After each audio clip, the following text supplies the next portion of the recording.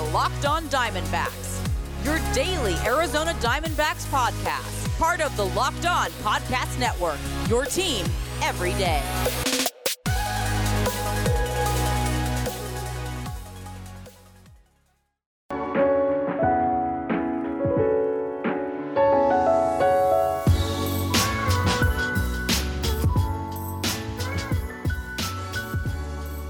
Welcome back to the Locked On Diamondbacks podcast. They're part of the Locked On Podcast Network. Your team every day listening to who, the always wonderful, and might I add, handsome host of this podcast, multimedia journalist and graphic designer, Millard Thomas. So please go check out my website, millardthomas24.myportfolio.com. On there you can see all my latest work, from my packages to my articles to my photos and my graphic design.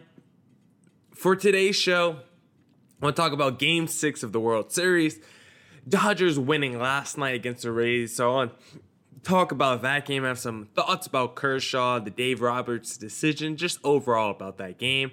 And then I'll also talk about what Bleacher Report had to say was a big warning to every MLB I'm struggling to say that for some reason. Every MLB team before free agency trade season. And the one question every MLB team must answer heading into the offseason. But first, if your company is interested in reaching men between the ages of 18 and 44, your company should be sponsoring this podcast.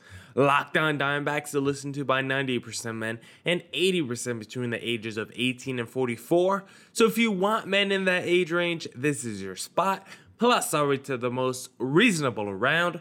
Email me at lockedondiamondbacks@gmail.com to find out more.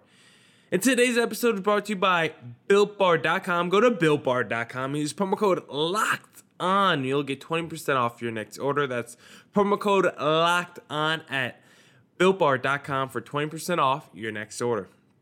All right. Let's get into that game. What was it? Game 5 last night of the World Series.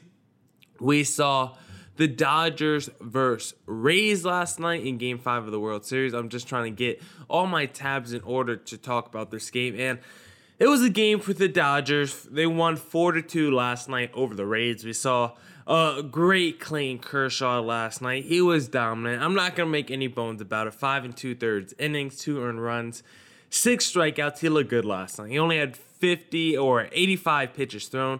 Tyler Glasnow on the other side on the mound for the Tampa Bay Rays. He wasn't as sharp. 5 innings, 4 earned runs. He had 7 strikeouts, but 3 walks. 2 home runs allowed. It wasn't the sharpest start for Tyler Glasnow. Now the Rays are in a 3-2 hole, and there were some definitely mistakes. We saw the Manuel Margot attempt to steal home on Clayton Kershaw. The Rays are such a smart baseball team. They're such a team that tries to, manufacture runs. They're not afraid to steal bases, but they're also such an analytically driven team, such a smart team, and they're just a team that I wouldn't have expected to try and steal home in a World Series game. Now, Margot says the attempted steal at home was all on him. He says it was his choice to do it. He really did think he had a chance to do it. He says it was 100% his decision, so I guess we won't put it on Dave Roberts for sending him on that one, but maybe we got put on not Dave Roberts, Kevin Cash of the Rays. Maybe we shouldn't put it on Kevin Cash if it was really Manuel Margot's decision, but maybe Cash has to do a better job of managing his players and coaching them not to do that kind of not to attempt something that risky in that kind of moment. I mean, the stolen bases already in baseball in general have been on a decline because people are just more analytically driven, and they look at stolen bases as easy outs. They say if someone wants to steal home, it's just like the Moneyball thing. You pick it up and you throw that ball to second, you get them out. If someone wants to give you outs, you just take the easy outs, and that's what people feel like stolen bases are. They feel like a lot of times they're just easy outs and opportunities for outs for other teams, even though I still feel like they're greater opportunities for run scoring than everything. I mean, if I have Mookie Betts on my team, he gets thrown out 7 times a year, but steal me 21 bags. I feel like a 3-to-1 ratio is usually going to mean more opportunities for my offense to score than not. But you know what? Do you if you don't believe in the stolen base? But definitely in that situation last night, I wouldn't have wanted Margot to.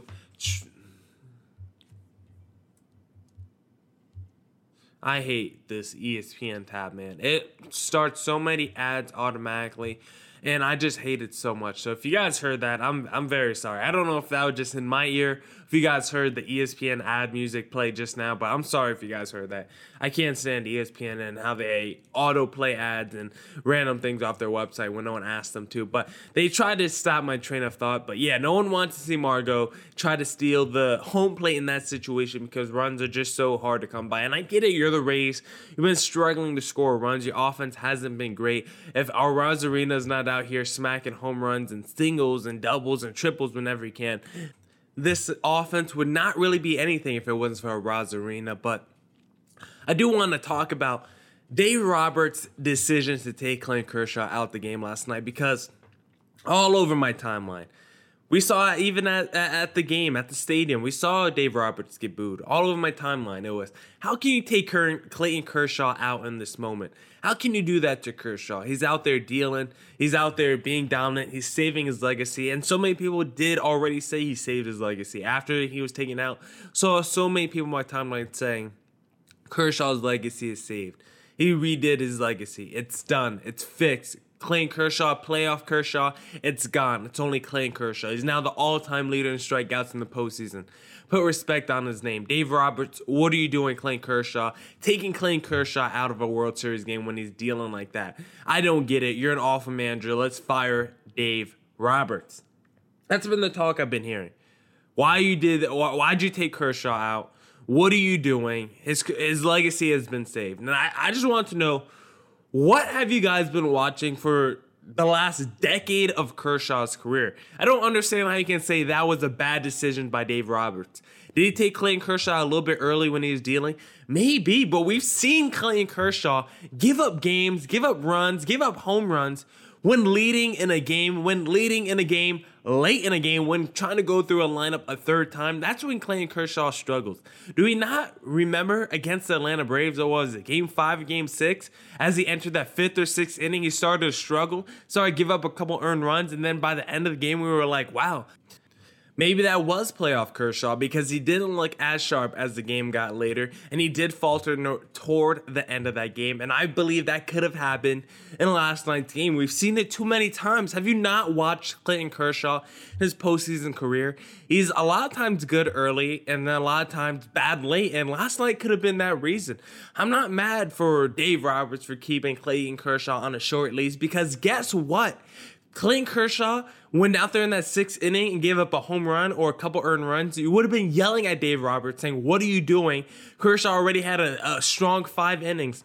Let's take him out before he comes in, because we know about his woes. So either way, I feel like we put Dave Roberts in a lose-lose situation. Like, what have you guys seen with Clayton Kershaw to give you guys that confidence they should have left him out there longer in the game? Because of how he pitched this postseason, I'll give it to him. His last start in the World Series was very good. He's been dominant this World Series, and overall, he's had a great postseason. But that doesn't mean I already believe his playoff legacy is saved. And let's not forget this. There are no fans in the stadium right now, so I do believe you have to take that into account. Maybe his playoff legacy will be fixed for this season if they do end up winning the World Series, but I'm not saying his playoff legacy is fixed at all until I see the Dodgers win the World Series, because guess what? There's a Game 7. You best believe Clayton Kershaw will have a chance to come out the bullpen in that game. And I'm telling you, all bets are off if I see Clayton Kershaw in the Game 7. I still won't have supreme trust in him. And back on the point of no fans in the stadium, I mean, we saw the basketball in the bubble. How many of these no-name guys, or not even just no-name guys, maybe they were, relevant names, but we never saw them perform on this level. TJ Warren's not a no-name guy, but all of a sudden, he dropped in 50 in the bubble. We saw guys like Jamal Murray, Gordon Taylor we've never seen, Tyler Hero, Duncan Robinson stepping up as really inexperienced players. I think the lack of fans really creates a more relaxed environment, an environment where you can really lock in and not have to worry about that outside distraction. So I give kudos to Clayton Kershaw if he doesn't have those demons to work through while in the postseason right now because there are no fans. You don't have that intense environment yelling at you, and you don't feel that crowd, that pressure from the crowd. So I won't hold it against Clayton Kershaw if he goes out there and performs dominantly without that playoff pressurized kind of environment. But I'm not going to all of a sudden say his legacy has been wiped away and been fixed because he's in a unique situation where he doesn't feel that playoff pressure like he normally would.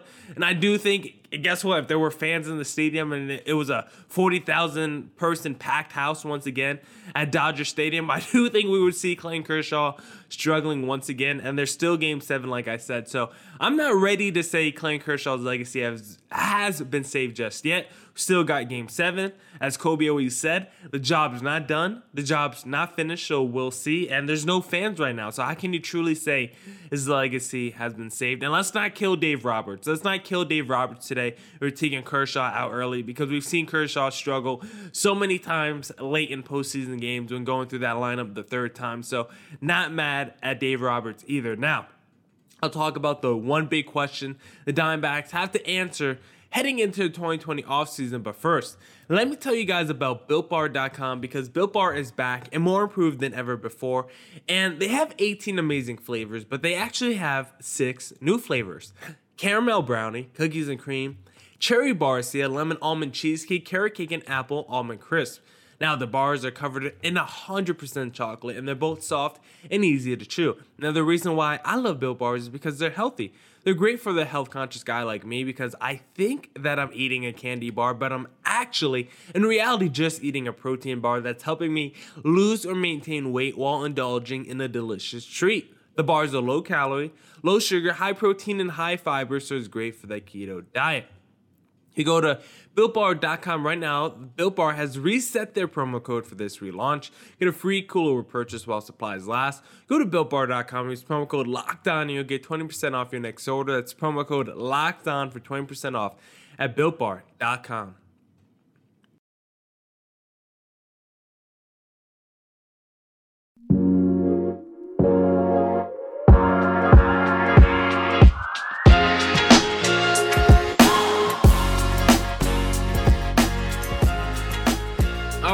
All right. Let's get back into it and let's go to Bleacher Report and talk about the one question that the D-backs must answer, the one big question the D-backs must answer heading into the 2020 offseason. This was written by Martin Fenn on my birthday because my birthday was October 24th. This article came out that day, so happy belated birthday to myself, and you guys could go, tweet at the Locked On Diamondbacks Twitter handle if you guys want to shout out a happy birthday to me, or you could do it at Creator Thomas24 on Twitter as well. If one of my followers on here want to give me a shout out on Twitter, just go ahead and do it at Creator Thomas24 or at Locked On Diamondbacks. But either way, Martin Fenn wrote on here, for the Diamondbacks, there's one big question they have to answer. Should they cut fat or spend again heading into the 2020 offseason? Because he writes, the D-backs have this choice heading into the 2019 offseason. How should they build upon an 85-win team? Should they do it conservatively, just, expect their players to get better and build on an 85-win team just organically? Should they go out there and spend in the offseason? And that's what they did last year. They went out there and they spent in the offseason. They got Madison Bumgarner. They traded for Starling Marte. They went out and tried to acquire some talent in the offseason, and we saw how it ended up in 2020.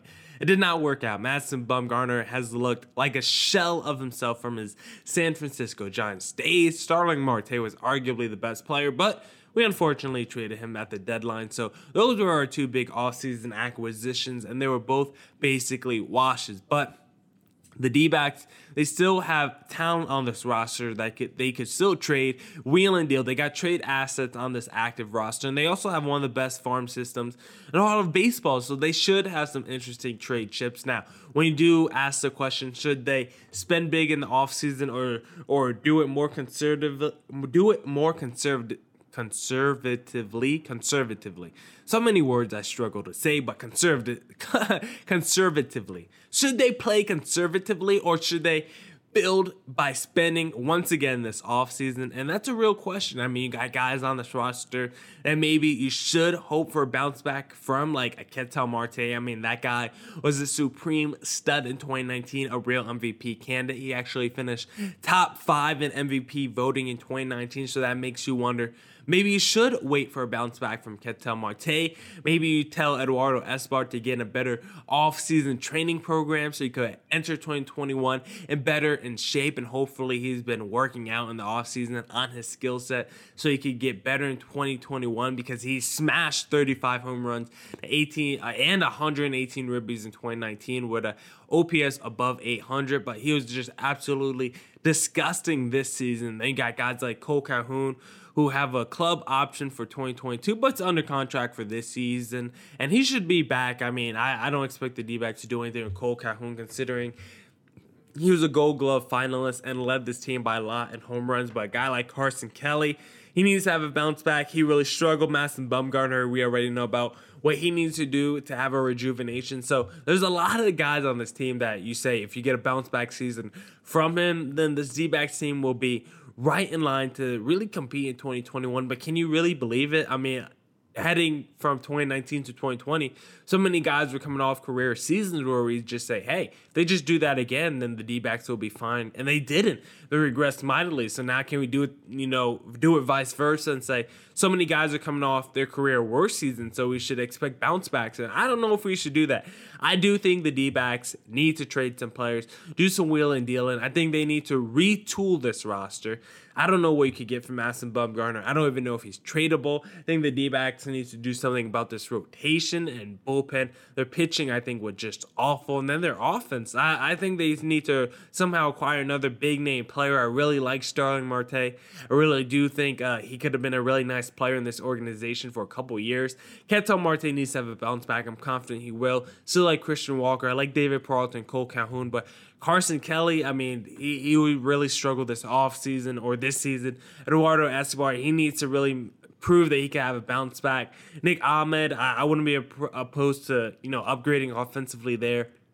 And we just don't know whether Ketel Marte is going to play either second or center field. So one of those two spots needs to be upgraded with a really key offensive piece for the D-backs to have a real shot at competing in 2021, because the offense was just so putrid this season, and you can't go into another season expecting the same guys on this roster to all of a sudden have a bounce-back season or career year in 2021. So really, there's not too many guys on this team that I really trust or have a lot of confidence in right now. I still have confidence in Ketel Marte, plus the other guys I named, but the D-backs could go out there, maybe wheel and deal. Maybe you could do something for Bumgarner, at least maybe add talent to the starting rotation.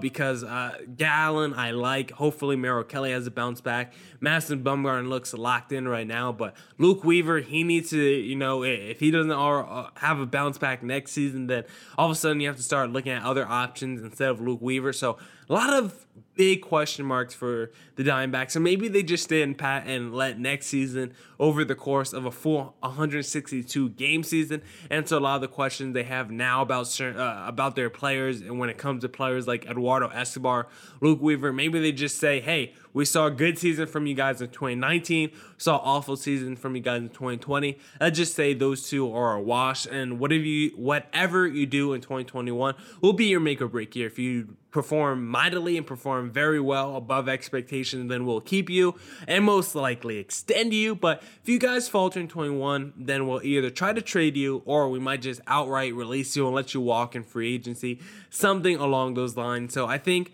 those questions heading into this offseason are going to be huge. I think Mike Hazen and the rest of that front office got a big plate to fill this offseason, because we just don't know. This Diamondbacks team is just so weird. It just feels so talented, but yet they were just so bad. So you're just kind of in this gray area of what to do with this team, whether to stand pat or whether to go out there and go big fish hunting. But whatever the D-backs do, I'm gonna stand by them. I'm hopefully gonna stand behind them. But if I have to rip them on this podcast, best believe I'm gonna rip the Arizona Diamondbacks. Now, that's it for this edition of the Locked On Diamondbacks podcast. Come back tomorrow for more Diamondbacks coverage, news, and insight. This is the Locked On Diamondbacks podcast, so it's your team every day. And as always, stay safe and stay healthy. Deuces!